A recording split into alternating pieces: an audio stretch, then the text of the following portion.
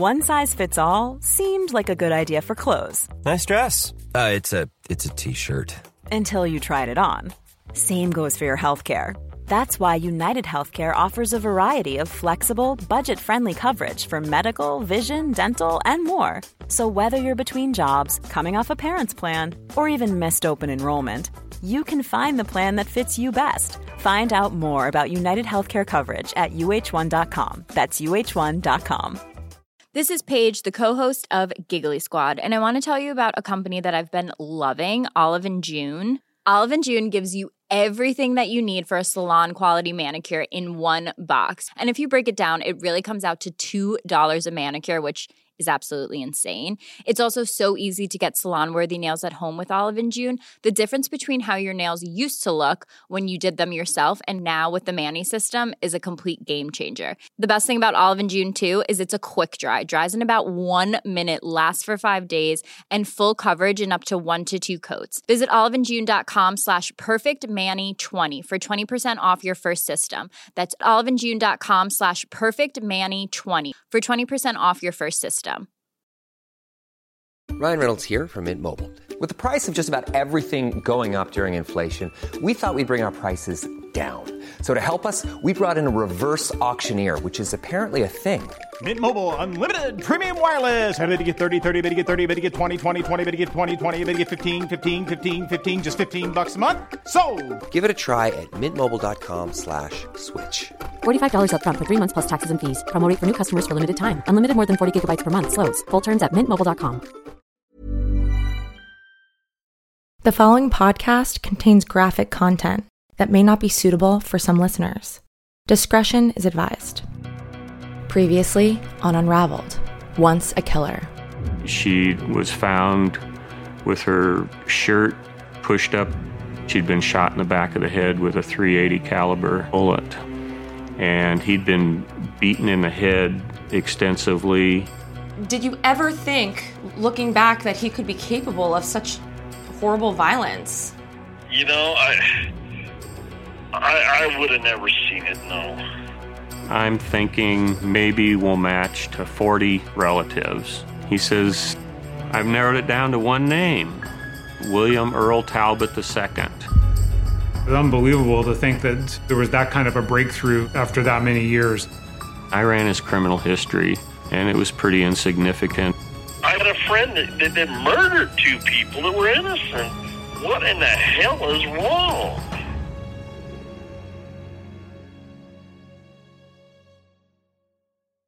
So how did your interest in building your family tree and genealogy begin? It started at the end of 2013. I was at the tail end of a really unpleasant, depressive episode, had a bad year, and I needed something to take my mind off things. And I discovered genealogy and how it gives you a whole bunch of little mysteries to solve and clues to follow. In 2013, genealogy websites received approximately 108 million visitors over the course of the year. Chelsea Rustad of Olympia, Washington, was one of them. I entered a contest on Facebook that Ancestry was having for Halloween, where they said, share a favorite Halloween memory. And I shared a photo of me from 1987 wearing my Halloween costume. I was a ballerina, and I posted it. And then they randomly picked 2 winners out of, I think, about 300 plus entries, and I was one of them, which was incredibly fortunate. So they sent me the Ancestry DNA kit in the mail. And when you have DNA, you can connect with people you didn't know you were related to. In retrospect, you are kind of accepting the possibility that you might make some disturbing revelations. It's telling you the truth. And if that's scary, then DNA might not be a path that everyone should go down, but I love to learn new things about family and genealogy, obviously, so I wanted to know whatever might be out there. In this case, genetic genealogy revealed that I was related to a murderer.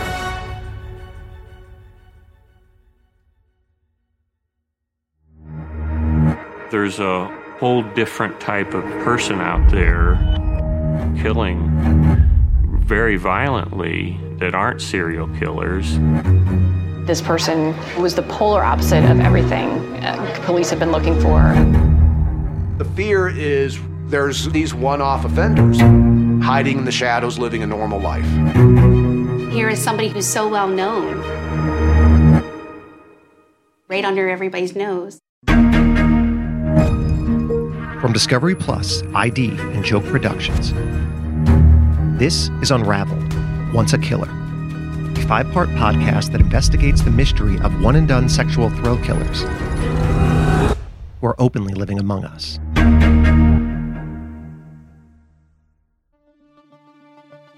I'm Alexis Linkletter. And I'm Billy Jensen. The arrests of William Talbot and Raymond Rowe, 1 month apart in 2018, were a giant breakthrough in the world of criminology. They were also a giant wake-up call. These murderers hadn't simply slipped through the cracks. They had exposed a gaping hole in the investigative process, the recognition of the one-and-done killer. This type of offender had not been studied by profilers, who seemed to focus on serial murderers. And because of this, the profiles of these killers had essentially missed the mark. They wandered free for decades as normal members of society, and when their day of reckoning arrived, it wasn't because of an advancement in behavioral analysis. It was because of the rising accessibility of genetic genealogy. And that brings us to Chelsea Rustad. My dad did come from a large family of 7 kids, but I didn't really have too hard of a time tracking down his branch of the family. William Talbot was added to my tree the very first day that I started genealogy. When Chelsea began researching her ancestry at the age of 31, she had no idea the role she would be playing in solving one of the most baffling cold cases in the Pacific Northwest. All she wanted to do was learn a little bit about her past.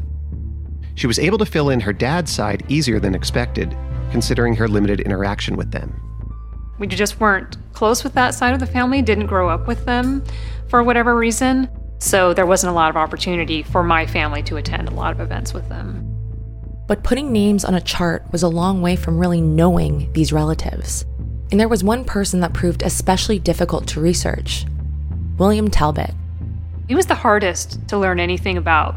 He does not have any social media presence that I could ever find. He wasn't even like, you see all the family photos that his sisters or his parents share, and then he's in the photos. He's not in the photos. Nobody ever talks about him. It seems like he's not present at whatever's going on in their lives. He had been basically cut off and estranged from his own immediate family. So you had a curiosity about him even prior to all of this? Yeah. And I couldn't learn anything about him, though, because, there was nothing to go off of. Chelsea dove deeper into her research to see what more she could learn about her family, using every resource she could find. I shared my sample on GEDmatch and played with some of the tools on the site, but didn't really find any major revelations, so I just left it out there and forgot about it.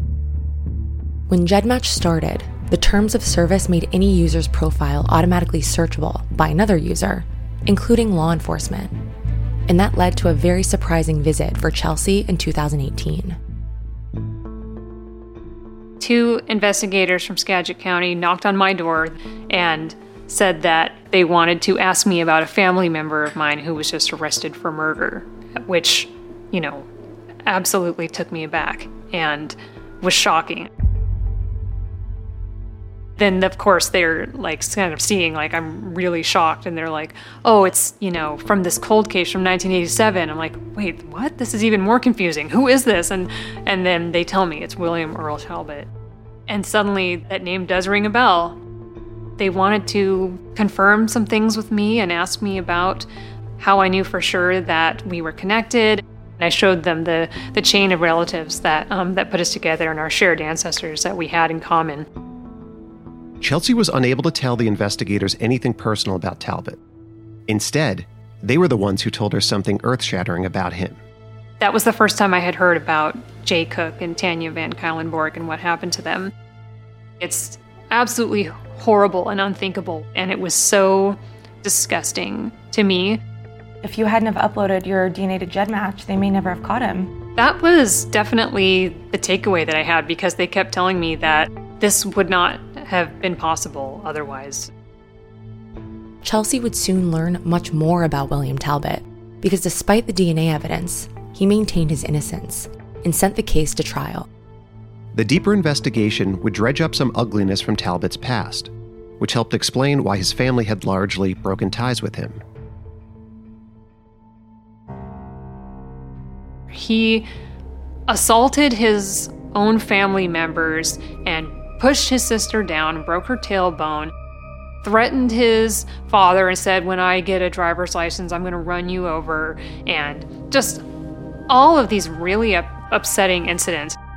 One of the worst instances was when his sister shared that he tried to sexually assault her, and she told their mom about what happened. And even then, the mom is just saying, well, he's just not popular with girls at school, and that's just what boys do when they're lonely. Everyone, even his own family, was saying that the picture of the man that emerged was a really angry and physical, disturbed young man his whole life. Talbot's relatives had a very different image of him than his friend Mike did, who we introduced you to in the last episode. Talbot had proven good at hiding his true self from outsiders. But DNA doesn't lie. Talbot's conviction was a win for science, and Chelsea was glad that she could play a role in finding justice for 2 innocent victims. I was invited by Detective Jim Scharf on behalf of the families to attend the sentencing, and I was really grateful for that because it was such a precedent-setting case. I felt like it was really important to visibly support the victims' families and show that just because you happen to be related to somebody who did something like this, you don't take their side. Was that the first time you met Jay and Tanya's families? Yeah, we were able to connect and finally meet with Jay's sisters and then with Tanya's brother. What they've been through is unimaginable. They were absolutely gracious and kind and welcoming. It was the right choice to be there and to be supportive of them that day. So you saw William in court? I did see him. Do you recall what he said? He made a few statements about things like, I have sympathy for the families, but I have loathing for anyone who could think I would do such a thing. And if you talk to people who knew me, they'll tell you that I was never violent and I've never harmed anyone. It was unfortunate that he felt the need to say anything and maintain his innocence to the end instead of having some kind of shred of decency to acknowledge what had happened and acknowledge the pain he inflicted on the families and what he took from them. William Talbot continues to appeal his case, but his conviction marks him as a specific kind of criminal, one who had many of the same traits as a serial murderer, but appears to have only killed that one time, just like Raymond Rowe. What can we learn about this type of criminal by looking at these 2 offenders?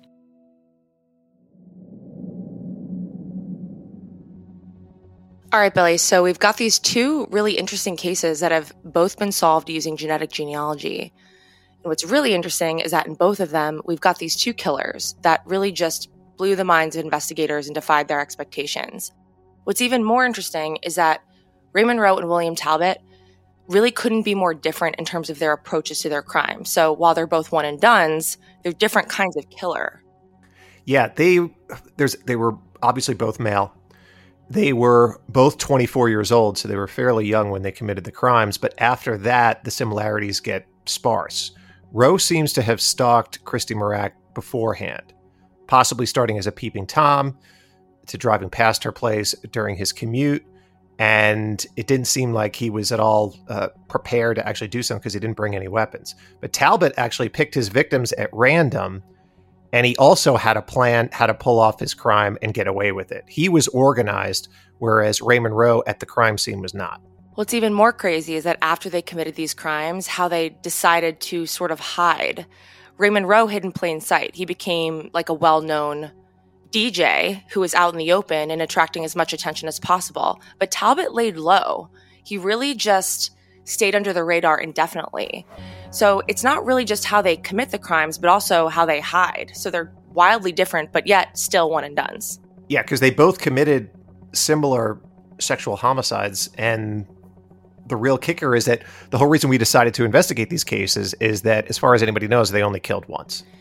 Right, and here's what we know. We know they both got away with it for decades, and without genetic genealogy, they would have gotten away with it forever. And that's what we're talking about here. Genetic genealogy is identifying this different kind of killer, this newer type of killer that has never really been on the books before. Nobody can really process that. And the really scary part is it's identifying more of them than anyone expected. Everybody expected all of these serial killers, but we're seeing a lot of these potential one-and-dones. Right, these guys are freaking everywhere. The Talbot and Rowe cases show how critical of a tool genetic genealogy is for solving cold case murders. And that begs the question, why isn't it being used more? That's after the break.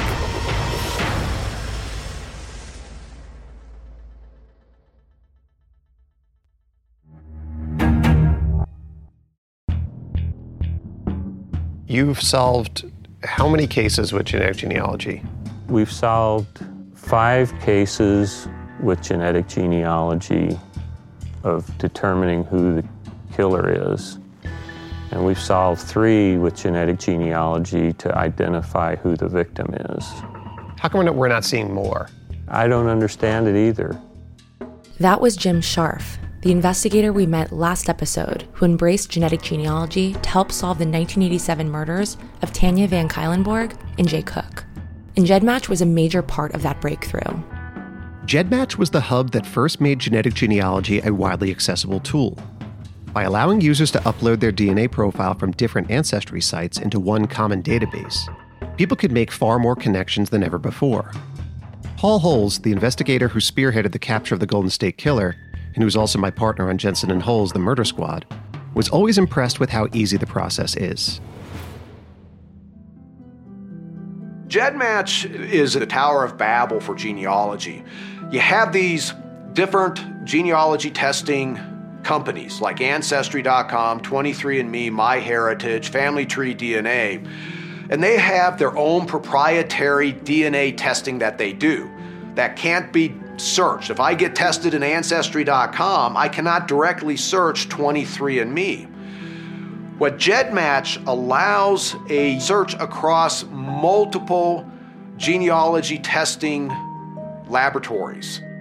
Walk me through the process of uploading a sample. Like, how long does it take and how expensive was it? This profile, even though it's huge, is a simple text file. So the process of uploading this DNA profile is the same as if you were to upload a photograph into a social media account. It's that easy. To upload into GEDmatch, it was free. And that's one of the amazing things about the website is it was a free service to anybody who wanted to use it. Even better, the testing itself was superior to traditional forensic DNA databases that could only identify very close kin, like a parent or sibling.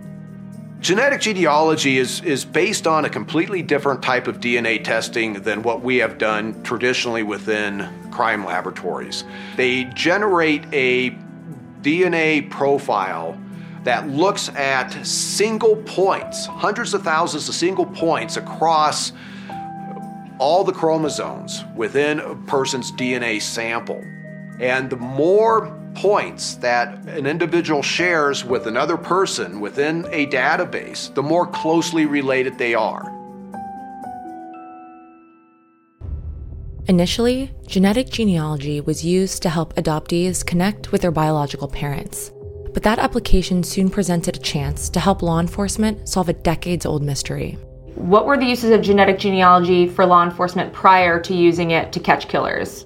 The first case that I'm aware of was related to identifying a little girl by the name that we knew as Lisa Jensen. And this was a girl that was abandoned in 1986 down in Santa Cruz, California, by an individual who professed to be Larry Vanner.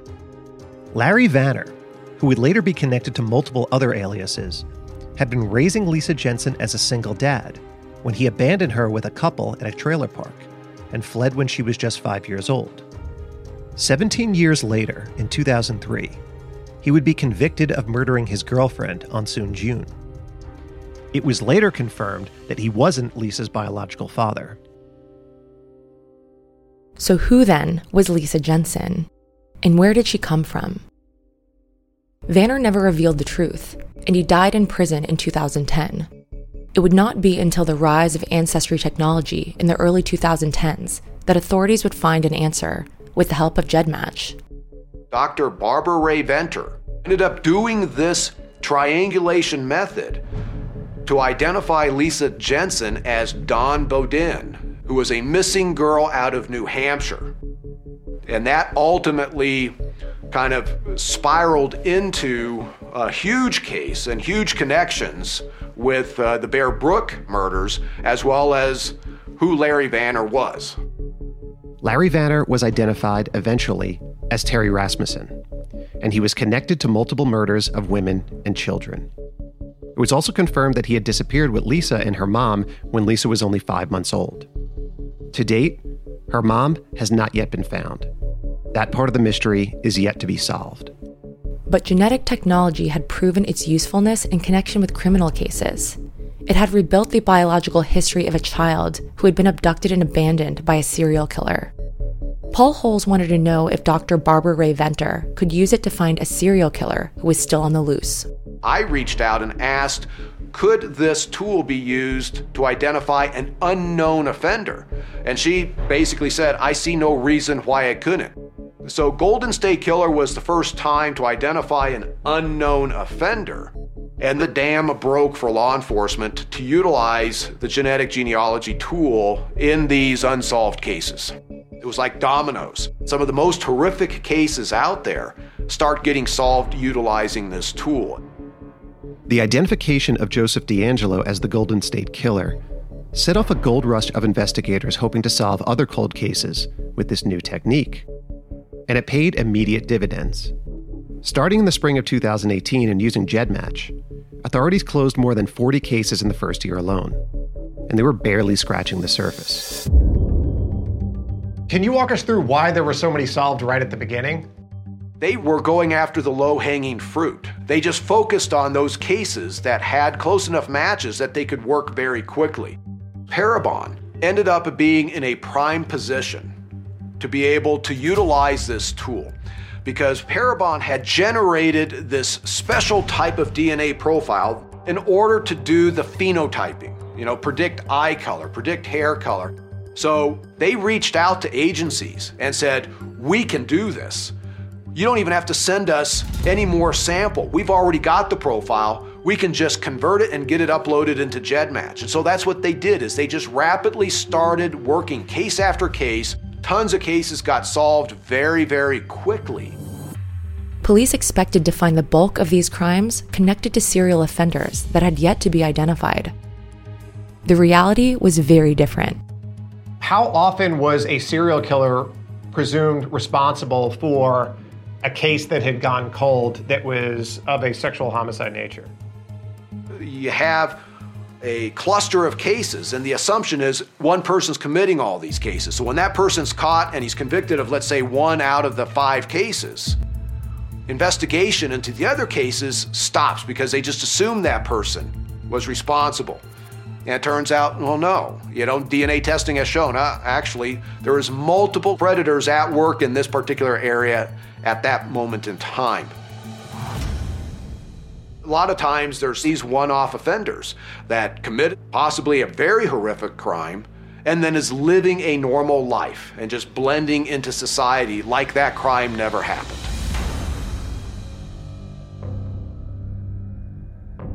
The list of these one-off offenders being unmasked was staggering. It included 78-year-old Terrence Miller, a retired heavy equipment operator who now ran a ceramic shop with his wife of 40 years. Back in 1972, he raped and murdered 20-year-old Jody Loomis after he saw her riding her bike to her horse stables in Snohomish County, Washington. Miller had no other criminal record. There was 66-year-old Gary Hartman, a community nurse specialist. In 1986, he abducted, raped, and murdered 12-year-old Michelle Welch in Tacoma, then apparently kept himself clean for 32 years. There was also 66-year-old Jerry Burns, a respected small business owner. In 1979, he stabbed 18-year-old Michelle Bartinko to death in a mall parking lot in Cedar Rapids, Iowa. There's no evidence linking him to any other crimes.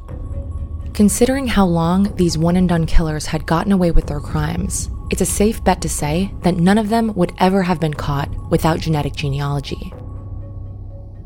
The problem is that law enforcement's tools to try to catch these guys up until genealogy came available, whether it be sex offender registries, fingerprint databases, DNA databases, are predicated on the repeat offender.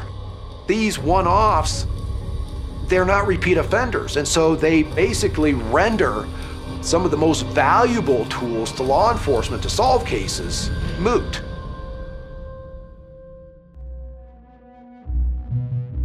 But just as the floodgates were opening on being able to solve these cases, investigators hit a colossal snag.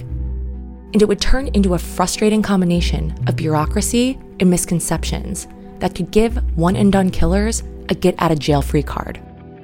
The problem started with the company at the center of this new technology, GEDmatch. GEDmatch, at the time that I had used it, they had basically, by default, people were opted in to have their DNA searched publicly with other people within the GEDmatch database. So in essence, the entirety of the GEDmatch database was available to me. The concern at the time was, well, how is the general public going to perceive law enforcement use of this tool? How is this going to play out in the court of public opinion, as well as within the legal court process? Despite the resounding success of law enforcement in taking previously unidentified murderers off the street, GEDmatch decided that the safe move, from a PR standpoint, would be to distance themselves from any active involvement in the process. After the owners of GEDmatch became concerned, GEDmatch changed their policy, and in essence, the users had to proactively opt in. And they put everybody in the database at that moment in time. They switched them to opted out. This wasn't a notice sent to users asking them if they wanted to opt out. It was an automatic opting out of every profile already on the site. And it was devastating. In essence, GEDmatch went from having hundreds of thousands of profiles that could be searched to zero. That database shrunk so much that it almost became useless at that moment in time.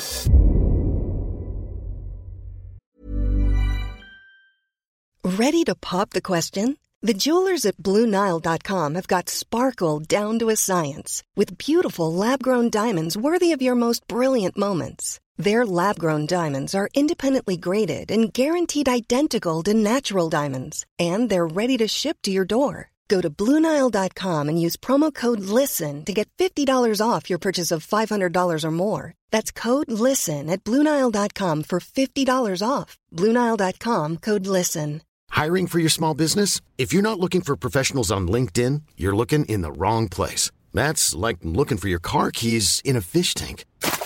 LinkedIn helps you hire professionals you can't find anywhere else, even those who aren't actively searching for a new job but might be open to the perfect role. In a given month, over 70% of LinkedIn users don't even visit other leading job sites. So start looking in the right place. With LinkedIn, you can hire professionals like a professional. Post your free job on linkedin.com/people today.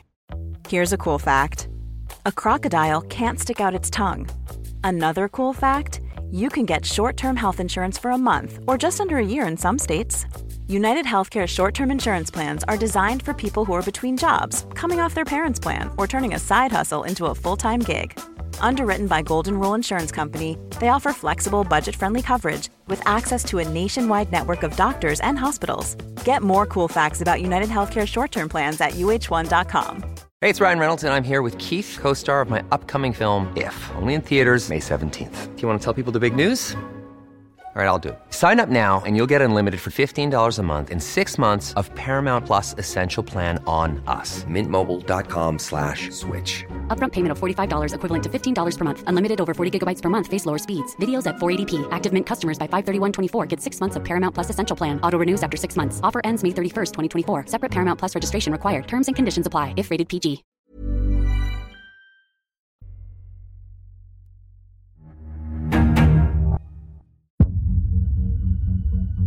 To think that these people are out there and just being able to function and live a life, they stole somebody else's life. That is what galls me. That's a life they don't deserve. In May of 2019, GEDmatch had approximately 1 million DNA profiles that law enforcement could use in their searches. Violent crimes involving rape and murder were being solved on a near weekly basis. But that month, just over a year after the Golden State Killer was caught, GEDmatch changed their terms of service to an opt-in model, and cold cases took a hard hit. Talk about GEDmatch changing their policy and how much that affected genetic genealogy for solving cases. Well, of course, this has huge ramifications to law enforcement solving cases because it is predicated on finding relatives. And the more people that you can search in the database, the greater the likelihood you'd be able to find a relative. Now, over time, it is building back up, but it still is not to where it was at. Over the next year, the total number of GEDmatch users grew to 1.4 million. But only 200,000 profiles opted in for law enforcement searches. Just 14% of the overall pool. A big reason for this discrepancy is that people are simply conditioned to opt out of additional services when they sign up for something online. We all understand that hesitation of not wanting to be added to an email list or possibly have our activity tracked. But there's also a legitimate fear of what might happen if someone attempted to steal our information for reasons other than trying to make a genealogical match. Add in the concerns about how police might use people's profiles, and law enforcement is left with a real PR battle, a problem we discussed with Paul Holes. Why do you think people may be fearful of opting in? Well, you know, it's obviously a very personal decision on how they want to have their DNA profiles utilized. I think the fear comes more from, well, what is law enforcement going to do? If anybody has any fears about how that sample is used, recognize that law enforcement never has access to that sample or that DNA profile. They just need to utilize those people as starting data points to build genealogy trees that is public source information. I can right now take anybody, as long as I know their name and their approximate age, and start building their family tree in Ancestry.com, just using the available census records and obituaries and find a grave information. That is completely public information. They're also potentially concerned that, if I happen to match somebody, then law enforcement's going to be knocking on my door and harassing me or wanting to get my DNA sample to be compared to a crime scene. And the reality is that is not how law enforcement utilizes this technique. And most of the time, the searches of the database come back with relatives that are so distantly related from the offender that they're looking for. Law enforcement has no reason to go talk to anybody. The fear is really, I think, more out of just the unknown. Chelsea Rustad, whose genealogy profile brought William Talbot to justice, is a vocal supporter of opting in, using herself as an example. I'm glad that it turned out the way that it did and that I was able to have this happenstance connection that ended up being so meaningful in this case. And I hope that more people will continue to just be informed about it, not be scared of it, but to learn what it could mean, not just for themselves and their understanding of their family history, but what it can mean to others, to fill in those gaps and provide the answers that they've been desperately searching for. I'm glad that there's another tool in the toolbox, not just to solve the cases and, identify the perpetrators, but to have the deterrent effect, because when people know that this exists and this technology is out there, it might give them pause and they might think twice before acting on these terrible urges and hurting other people and actually killing other people. But winning the court of public opinion is only the first step, because as early arrests were being made, lawmakers eager to please their constituents were already in a rush to respond to any perceived hesitations about this technology. legislators out there who were looking at passing laws that would ban law enforcement's use of this tool. And what did you do after that? You sort of became an ambassador for genetic genealogy across the country. Yeah, a lot of the interviews that I was doing at the time was really to try to allay the fears of this tool, because it is not as invasive as what most people would generally think. And so I was trying to be very public about outlining how the tool was used to make sure that they did their due diligence to truly understand what the tool was before they passed legislation restricting law enforcement's use of it. Federal guidelines have since stipulated that genetic genealogy should be limited to the most violent cases, like rape and murder, and should concentrate on cold cases rather than active ones. Active cases should exhaust all other forensic tools first, before this process is even considered. But even under these recommendations, there's one other constituent that has surprisingly offered some resistance, and that is the law enforcement community itself. There were initial concerns about whether this process would hold up in court. The Golden State Killer didn't test this, as he took a plea deal. Raymond Rowe also pled guilty. It took the Talbot case to show that a jury trial could secure a conviction by using genetic genealogy. But some law enforcement officers still felt the writing was on the legislative wall. I am aware that there are agencies concerned about, how the state has come out with certain legislative efforts where they see, okay, this is not going to be something that we're going to be permitted to use, so we're not going to waste our time doing it. And it's unfortunate because they're denying the families of the victims answers. I personally have asked some police departments why they aren't using genetic genealogy on their cold cases, and their answers are dodgy at best. Some have said it's a cost issue, but even when some of them were given a chance to do it at no cost, they still said no. People are just too focused on the work that they're doing to learn this new tool. So what does the future hold for genetic genealogy? What do we need to do? We need to get the administrators in those agencies focused on solving these crimes. We need to get them to allocate an officer or two to work on them. The amount of money that they're spending on salaries for a year could probably solve a couple of dozen cases in a year.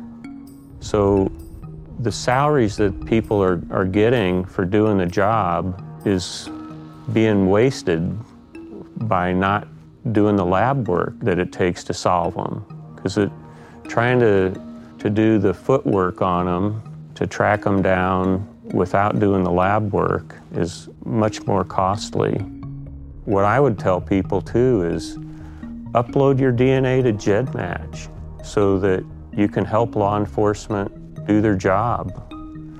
The more people that are in GEDmatch, the more chances are that we're going to match to a second cousin instead of a fourth cousin and be able to solve it in a day instead of 2 years. I mean, it's painful enough just to know that your loved one was murdered, but then to never have any answers. Through our work, we can get answers. Maybe not all the answers, but enough answers if we can find who did it and hold them accountable for it. Paul Holes makes a similar plea for anyone who might still be hesitant. They are providing a hugely valuable service to law enforcement by adding their DNA. They may be the one that could help solve a horrific crime. Imagine if you had lost your own loved one. Wouldn't you want somebody to take the necessary steps that would help solve that crime? They potentially can be the one that causes that offender to be identified and caught and give that family an answer. Christy Marak's brother Vince is one of those family members who has finally brought some peace when Raymond Rowe was caught. The fact that he was going to be in prison the rest of his life was enough for us. I mean, how do you feel knowing that this guy lived a normal life, seemingly a thriving life, was getting married and having children and doing everything that Christy wasn't able to do. It's very, very hard, especially the fact that he lived his life the way he lived his life for longer than she was alive. It's very, very hard to even imagine. He got what he deserved. I mean, the evidence against him was, astronomical. And here's Tanya Van Cuylenborg's brother, John. For 30 years, you really couldn't put an end to the story. You really didn't know what had happened. We still don't have all the answers, but I wanted to see this through to the end and support the, tremendous efforts that go into bringing a case like this to justice. Despite the growing pains, genetic genealogy continues to make incredible progress. Through GEDmatch alone, approximately 150 cases have now been solved. As other databases become available, the numbers could increase exponentially, especially as the science continues to improve. What's your ideal future for genetic genealogy look like, and how do we get there? Well, I think, there's several aspects to the genealogy process that needs to mature. We typically have very, very poor samples. And so the testing aspects of generating the genealogy-compatible DNA profile from poor forensic samples needs to be optimized. And then, of course, seeing the database grow and having these databases available for law enforcement to search across the nation. There's going to be hundreds, if not thousands, of unsolved homicide cases, which could be solved using genealogy. This is the next big revolution for law enforcement. Genetic genealogy is the wave of the future. We can solve many more cases with this new tool. It's wonderful. The most important thing to remember with this technology is that it is not subjective. It doesn't rely on probabilities or educated guesswork. It's science, in the purest sense of the word.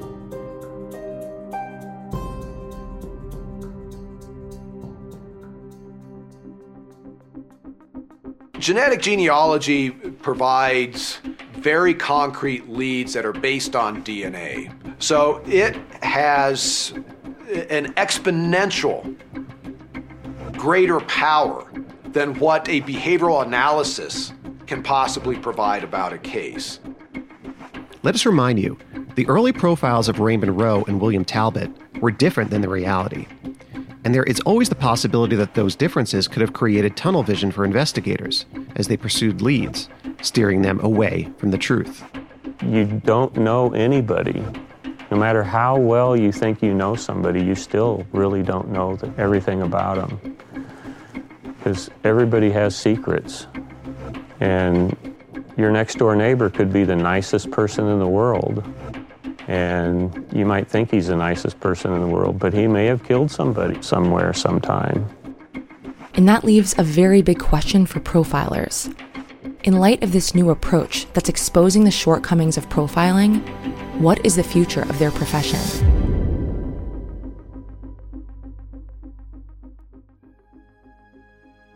Next time on Unraveled, Once a Killer. How did Talbot match up with that profile? He didn't match up to it at all. Did profiling just not account for this species of killer? There hasn't been a really good comprehensive study to figure out, well, what is going on with these offenders? You have to understand, profiling itself is not a science. Profiling is actually an art. I don't know that I've ever seen a profile that was 100% accurate. Profiles can be wrong. One profiler can take a look at the same information as another profiler and draw some fairly significant different conclusions. Do you think it's possible to develop a profile to profile one and dones? That's a very interesting question.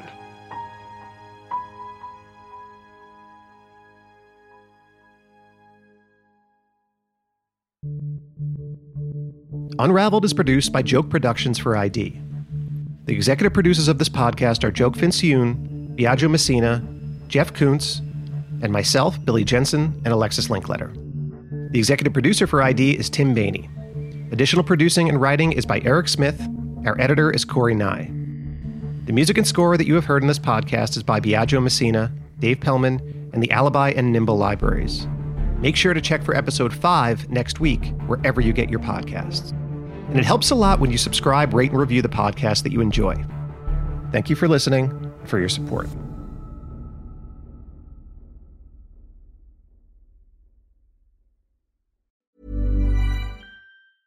Even when we're on a budget, we still deserve nice things. Quince is a place to scoop up stunning high-end goods for 50 to 80% less than similar brands. They have buttery soft cashmere sweaters starting at $50, luxurious Italian leather bags, and so much more. Plus, Quince only works with factories that use safe, ethical, and responsible manufacturing. Get the high-end goods you'll love without the high price tag with Quince. Go to quince.com/style for free shipping and 365-day returns. Even when we're on a budget, we still deserve nice things. Quince is a place to scoop up stunning high-end goods for 50 to 80% less than similar brands. They have buttery soft cashmere sweaters starting at $50, luxurious Italian leather bags, and so much more. Plus, Quince only works with factories that use safe, ethical, and responsible manufacturing. Get the high-end goods you'll love without the high price tag with Quince. Go to quince.com/style for free shipping and 365-day returns. When you need mealtime inspiration, it's worth shopping Kroger, where you'll find over 30,000 mouth-watering choices that excite your inner foodie. And no matter what tasty choice you make, you'll enjoy our everyday low prices, plus extra ways to save, like digital coupons worth over $600 each week. You can also save up to $1 off per gallon at the pump with fuel points. More savings and more inspiring flavors make shopping Kroger worth it every time. Kroger, fresh for everyone. Fuel restrictions apply.